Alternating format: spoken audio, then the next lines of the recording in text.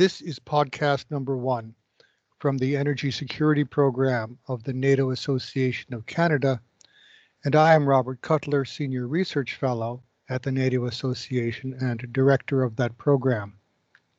Today, September 18th, 2020, we have Mariana Liakopoulou, Research Fellow at the NATO Association and in the Energy Security Program, to talk about her newly published research study on our site, New Dimensions of the Great Caspian Energy Game. Mariana, maybe we could begin if you tell us a little bit about yourself, your academic and professional background, and how you got interested in Caspian energy. Absolutely. Well, first of all, thanks for having me. So my research interest in Caspian energy was triggered in my student years, which was why my master's thesis was focused on the Caspian legal status and littoral states' outlook regarding the European Commission strategy towards the fourth or Southern Gas Corridor. So after graduating from my studies with a master's in international relations and European studies from the National Kapodistrian University of Athens, I started working as a research analyst with the Washington, D.C.-based Caspian Policy Center, delivering briefs and reports about energy affairs and policies in the Caspian and Central Asia, as well as in Southeastern Europe. I then spent a year in the Director's Office of the European Union Agency for the Cooperation of Energy Regulators in Ljubljana, Slovenia. And as of September 2019, aside from my fellowship in energy security with the NATO Association of Canada, I've also been assigned consultancies with the energy community in Vienna, Austria.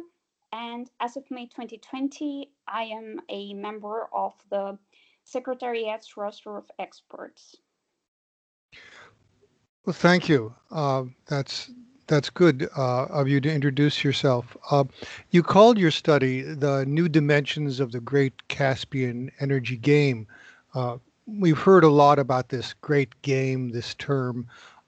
How did it originate and what does it mean in the Caspian Sea region? Yeah, well, today's geostrategic struggle for control over the Caspian and Central Asia has been referred to as the new Great Game by the post-Cold War literature.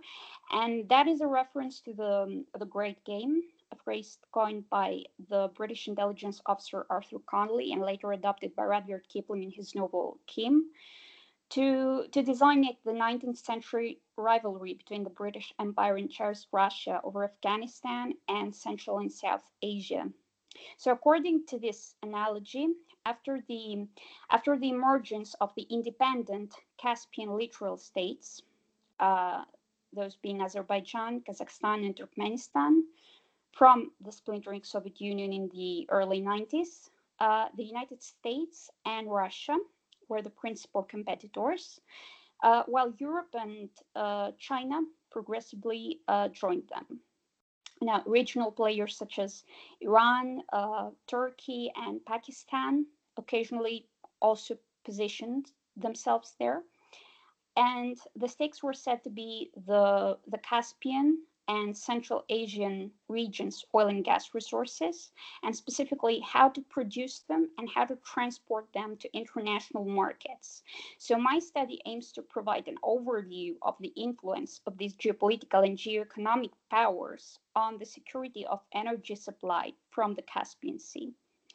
It therefore examines how this great game of Caspian and Central Asian energy has evolved since the onset of the 21st century. And to do this, it analyzes a set of completed, planned, and rumored divestments in upstream and midstream projects by international oil companies historically active in the region. So it starts with ExxonMobil's planned divestment from Azerbaijan's Azeri-Shah Deepwater Gunashli oilfield complex and Chevron's completed divestment from both the Azeri-Shah Deepwater Gunashli and the Baku-Tbilisi-Ceyhan oil pipeline. It continues with Total's divestments from Azerbaijan's Shah Deniz 2 offshore gas project and the Trans-Adriatic pipeline. It then discusses Total's rumored sale of its stake in Kazakhstan's massive offshore Kashagan oil and gas field to the China National Petroleum Corporation. It then discusses Shell's exit from Kazakhstan's Khazar oil field after it relinquished its 55% stake in the Caspian Mayoralty Operating Company, to which Khazar's development is licensed, and the abandonment of the development of Kalamkas More oil field by the Northern Caspian Operating Company. And finally, it talks about the concerns of Chevron stakeholders about the impact of the costs of expanding production from Kazakhstan's Tengiz oil field to around 900,000 barrels per day on the 36% decline in the company's 2019 third quarter earnings. Well, that certainly sounds quite comprehensive. Could you elaborate a bit on the role of American and European energy diplomacy in the Caspian energy business and how their international oil companies, which are also involved in gas exploration, even though we call them oil companies, oil and gas companies, how their companies were involved also in the early post-Soviet years after 1991, when the Soviet Union fell apart? Yeah, sure. International oil companies used to be actively involved in Caspian energy business back in the 90s and the 2000s by contributing to the execution of important projects in Azerbaijan through, for example, the conclusion of the 1994 contract of the century on the Azeri Shiraki Nashli oil field, the 2006 commissioning of the BTC pipeline, the 1996 signing of Shah Deniz Field's production sharing agreement, and the subsequent deals on associated pipeline infrastructure for the Southern Gas Corridor concluded within the first decade of the 21st century. And the same goes for international oil companies' entrance into Kazakhstan's hydrocarbon business during the same period with the Tengizchevroil, that is a joint venture between state-owned Kasmynaygas and Chevron, created through a production sharing agreement in 1993 and granted exploitation rights within the Tengiz license area until 2033. And in 1997, the 40-year production sharing agreement on Kashagan was inked between the Kazakhstan government and a consortium of Western equity investors. So this avid involvement was motivated, as outlined in my study, by the American energy diplomacy, which was also extended to NATO allies in Europe, and which at the time sought to augment supplies through diversified transit routes so as to bolster oil markets' flexibility and to sort of attenuate OPEC's pricing making power. Western interests in what was considered to be a geopolitically important energy producing region were not only commercially driven, they also revolved around a prime concern with the region so as to countervail against influence there from Russia during the immediate post-Soviet years, and later on from China. Well, that's very interesting. So what has changed today in terms of the West's approach, including the NATO countries' approach towards energy project investments in the region? Yeah, well, my case studies highlight the shift over time in the West's, including the NATO countries, of course, willingness to be a principal player in the new great game. In contrast with the early post-Soviet years, when the US and the EU were enthusiastic about getting involved in energy projects in the region, In the 2010s, they became more hesitant about this involvement, and their hesitancy may be interpreted in several ways.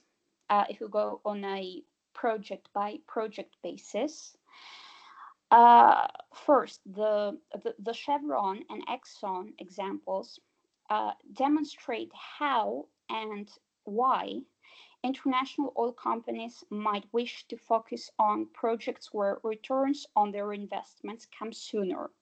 And this is what happens in short cycle shale projects back home in the US.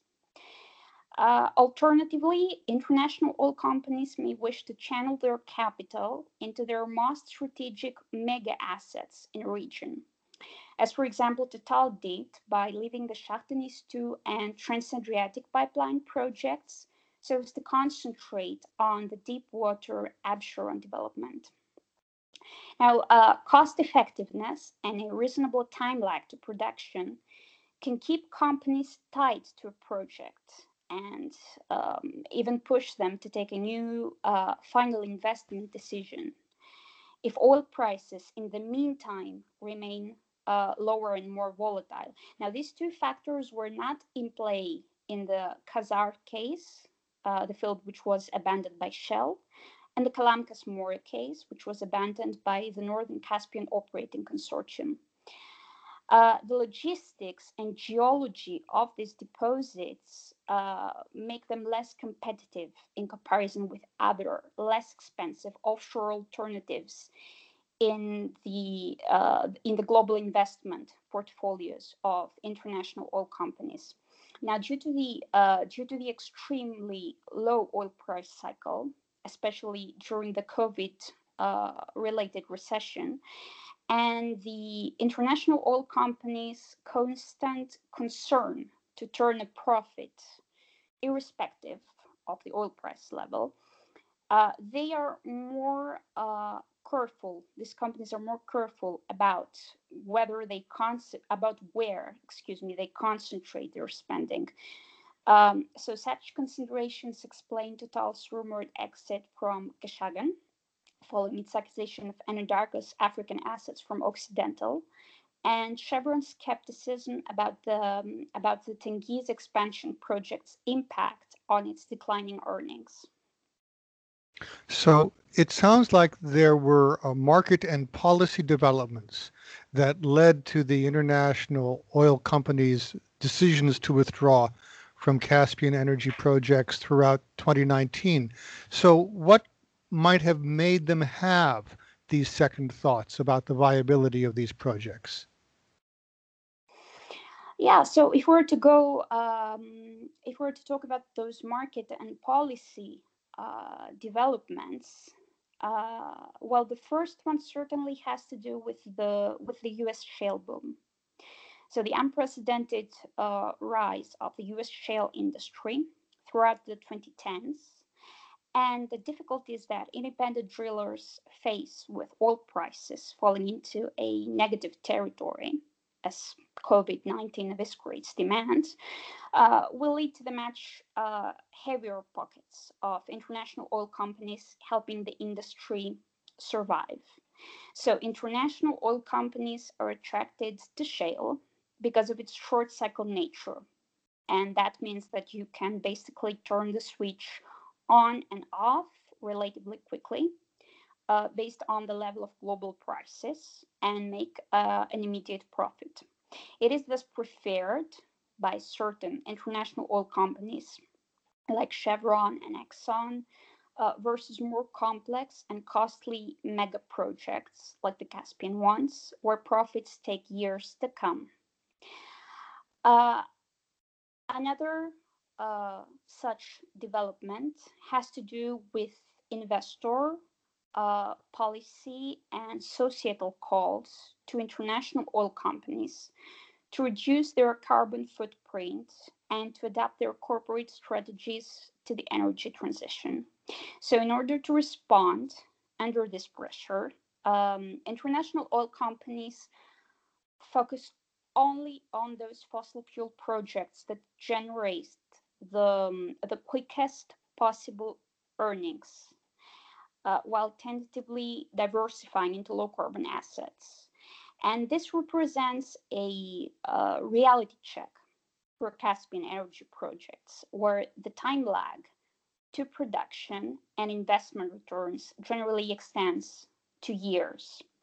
So the common denominator of these developments that I just mentioned is the extreme oil price volatility observed since 2014 and topped by the 2020 oil price crash. And another development has to do with the EU energy market policy. So the EU Green Deal certainly creates a gloomy outlook for gas exports to the EU, including Caspian gas exports to the EU, towards the envisioned decarbonized economy of 2050. However, in the short term, on the geopolitical and geoeconomic level, Caspian Sea hydrocarbons do not lose their momentousness for the EU. They do have to compete with US LNG because of their common threats, small supply volumes in relation with the overall European demand, but with a noteworthy symbolic weight for the EU's gas diversification. Therefore, the US-Caspian energy relations have transitioned from a stage of robust alliance right after the collapse of the Soviet rule to the stage of, let's say, vigorous competition for market share in Europe. Well, you mentioned also geopolitical elements. So if Western leadership in Caspian energy affairs is diminishing or withering, are there any risks for the West as the region seems to draw closer to Russia and China? Yeah, well, let us for starters assess this rapprochement of the non-Russian Caspian Sea and Central Asian states with Russia and China in light of Western international oil companies' related withdrawal from the region. So let's see. Gazprom's renewal of its supply deal with Turkmengas after a 4-year hiatus is one sign of such a potential rapprochement. As for China, the case for natural gas use for environmental reasons is now stronger than for the EU, since air pollution there prods the governments to switch from coal to gas and to even pay a premium for their gas imports. So Caspian and Central Asian states could, to a certain extent, alleviate this import needs through Line D of Central Asia gas pipeline and the Turkmenistan, Afghanistan, Pakistan, India pipeline project. Now, if oil prices remain near today's lows, however, China could lose interest in gas imports from the Caspian Sea region and their associated infrastructure. It would then instead rely on much cheaper LNG. China's interest in gas imports from the Caspian Sea region will also depend on the progress of decarbonization policies for the whole region. Now, the prospect of increasing Russian and Chinese influence on the development of Caspian and Central Asia energy resources comes, as you just pointed out, with risks to the involved states holding these resources. In the case of Russia, one such risk involves possible new arbitrations over price revisions, as occurred with the Turkmen gas sold to Russia up until 2015. Another risk has to do with the fact that China will remain influential in setting the still undisclosed purchase price for Caspian and Central Asian gas via the Central Asia gas pipeline. Bargaining over this will take into account China's funding of Line D of the same pipeline and the second development stage of its resource base, that is the supergiant Galkinish gas field in eastern Turkmenistan. So these risks point out why the West, including the NATO countries, need to maintain their interest in Caspian Sea region energy. Well, in view of the diminishing interest by Western countries and their international oil companies in capital investments in the region. It sounds like, nevertheless, Caspian oil and gas producing states will not entirely lose their geopolitical significance. Am I reading that correctly? Yeah, absolutely, because the risks I just mentioned actually point out why the West cannot afford not to keep investing in the Caspian.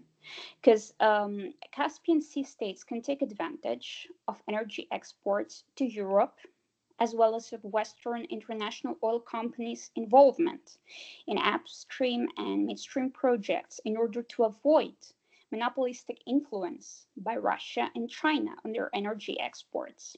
So the West, including the NATO countries, cannot ignore the geopolitical and geoeconomic value of the region, even if conditions somehow diminish their attention to it. So the possibility of more mergers, divestments, and delays in or absence of final investment decisions, always remains on the table, for one thing. For example, the long-stalled Trans-Caspian oil transport system from Kazakhstan and Azerbaijan to the Mediterranean or the Black Sea, especially since oil projects could be altogether excluded from the European Commission's lists of projects of common interest, in line of the upcoming revision of the 2013 Trans-European Networks for Energy Regulation provided for by the Green Deal. Well, that's certainly something that might happen. Taking all four projects of common interest lists published to this day into account, only 7 oil projects have obtained this status, the PCI status. Now, meanwhile, oil infrastructure projects have been excluded from funding under the Connecting Europe facility. That is a multi-annual funding program set up to finance improvements in Europe's transport, energy, and digital networks. To be eligible for financial support under the Connecting Europe facilities, projects must be included in the projects of common interest list.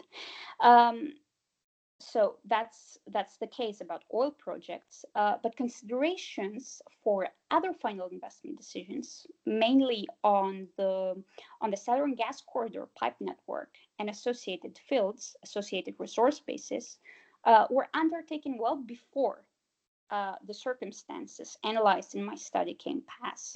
And there are basically 2 reasons why the international oil companies' presence in the region is going to hold strong, at least insofar as gas is concerned.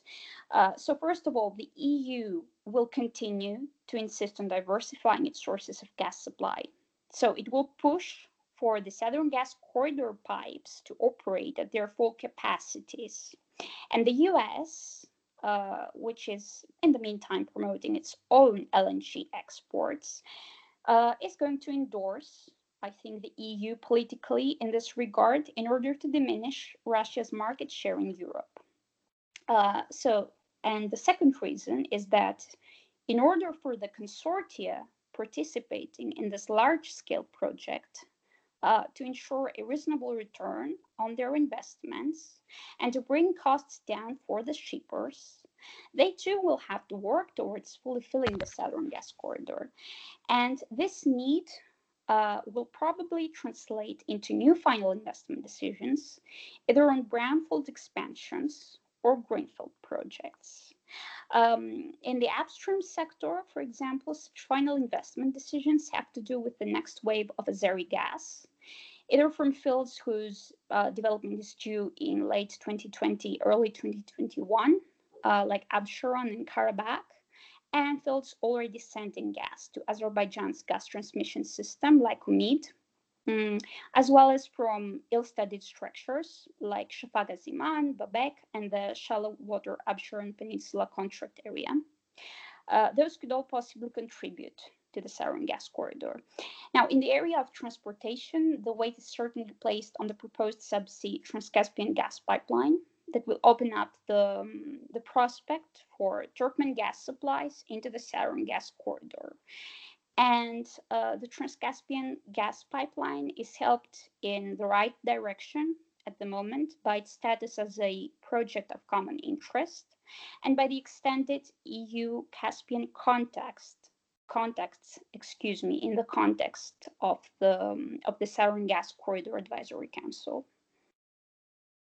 So why then will the international oil companies maintain their presence in the region? And I imagine that this should benefit, if they do so, the EU and the US in the short and medium term. So how would that help them?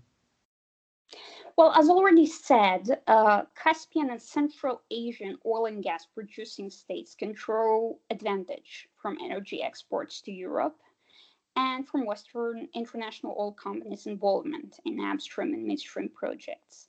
And this balancing will ensure that their energy supplies are not monopolized by Russia and China.